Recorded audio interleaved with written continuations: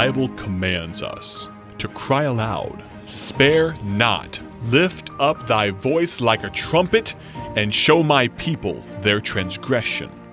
This is the Cry Aloud broadcast with evangelist Ted Houston. Well, thank you again for tuning in to Cry Aloud radio broadcast with evangelist Ted Houston. And we've been talking about why Paul finished. In 2 Timothy 4, verse 7, Paul said, "I have fought a good fight, I've finished my course, I've kept the faith." And we talked about how the Apostle Paul finished. And why did he finish? Number one, because he wouldn't let himself stop him. Didn't matter what he felt, he was going to serve the Lord. He wouldn't let hardship stop him. Though he was in prison and went through many hardships, he never quit. He wouldn't let heartache stop him. Demas forsook him, and men didn't stand with him, and others, they criticized him. But he said, "I don't care. It hurts my heart, but I'm going to serve the Lord." He wouldn't let health stop him. He had that thorn in the flesh, and he asked God to remove it, but God said no. So he said, "Doesn't matter how much it hinders me, I'm going to keep serving the Lord." He wouldn't let his friends stop him. There were many friends as he was on his way to Jerusalem who tried to persuade him not to go, but he says, "No, I'm ready to go. I'm even ready to die there." And then he wouldn't let foes stop him. You know, the Jews rose up against him. They even stoned him in Lystra. In many places he went, people stood against him and criticized him and condemned him. They were his enemies, but he didn't care. "I'm going to keep preaching the gospel no matter what you do."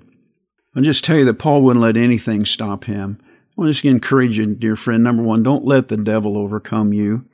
1 Peter 5, 8 through 10 says, "Be sober, be vigilant, because your adversary, the devil, is a roaring lion, walketh about seeking whom he may devour. Whom resist steadfast in the faith, knowing that the same afflictions are accomplished in your brethren that are in the world.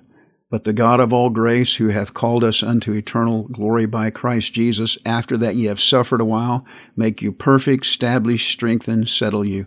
You know, the devil hates you, and he's going to attack you. And you're trying to serve the Lord, you can just bet the devil is going to come after you and try to get you to stop, but don't you let him do that.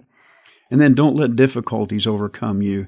John 16:33, Jesus said, "These things have I spoken unto you, that in me ye might have peace. In the world ye shall have tribulation, but be of good cheer. I have overcome the world." You know, Job 13:15 says, "Though he slay me, yet will I trust in him, but I will maintain mine own ways before him." You know, just don't let difficulties overcome you. In the world, you're going to have difficulties. I mentioned earlier, if anybody told you that life was easy, they lied to you. And if anybody told you serving the Lord was easy, they really lied to you. Because all that live godly in Christ Jesus shall suffer persecution. Jesus said, "If they've hated me, they're going to hate you." So, dear friend, it's going to be difficult sometimes to serve the Lord, but don't let it overcome you. 2 Timothy 2:3, "Thou therefore endure hardness as a good soldier of Jesus Christ." You know, we're in the army. We're not Boy Scouts. We're out fighting a battle. We're on the battlefield. We're in a war with the devil. We're in the war with the world.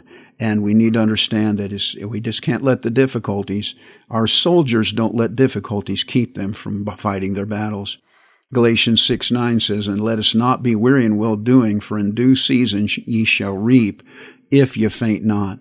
Boy, you're going to get weary. There's going to be difficulties, but don't let that overcome you. Don't let the devil overcome you. Don't let difficulties overcome you. And don't let disappointment overcome you. Psalm 41:9, "Yea, mine own familiar friend, in whom I trusted, which did eat of my bread, hath lifted up his heel against me." We're not living in easy days today, friend, and things are getting more difficult. And yet you and I who live in America, we don't really know what it means to suffer persecution.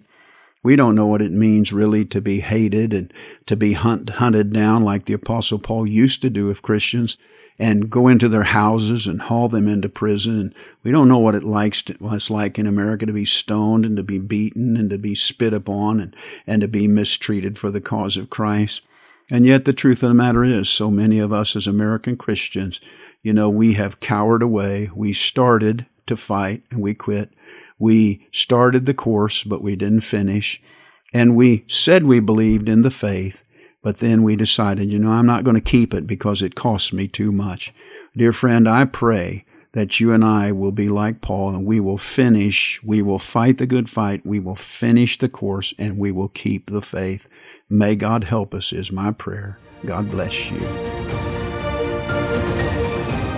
Thank you for listening to the Cry Aloud broadcast with evangelist Ted Houston, produced by Bible Tracts Incorporated of Bloomington, Illinois. Visit BibleTractsInc.org for more information.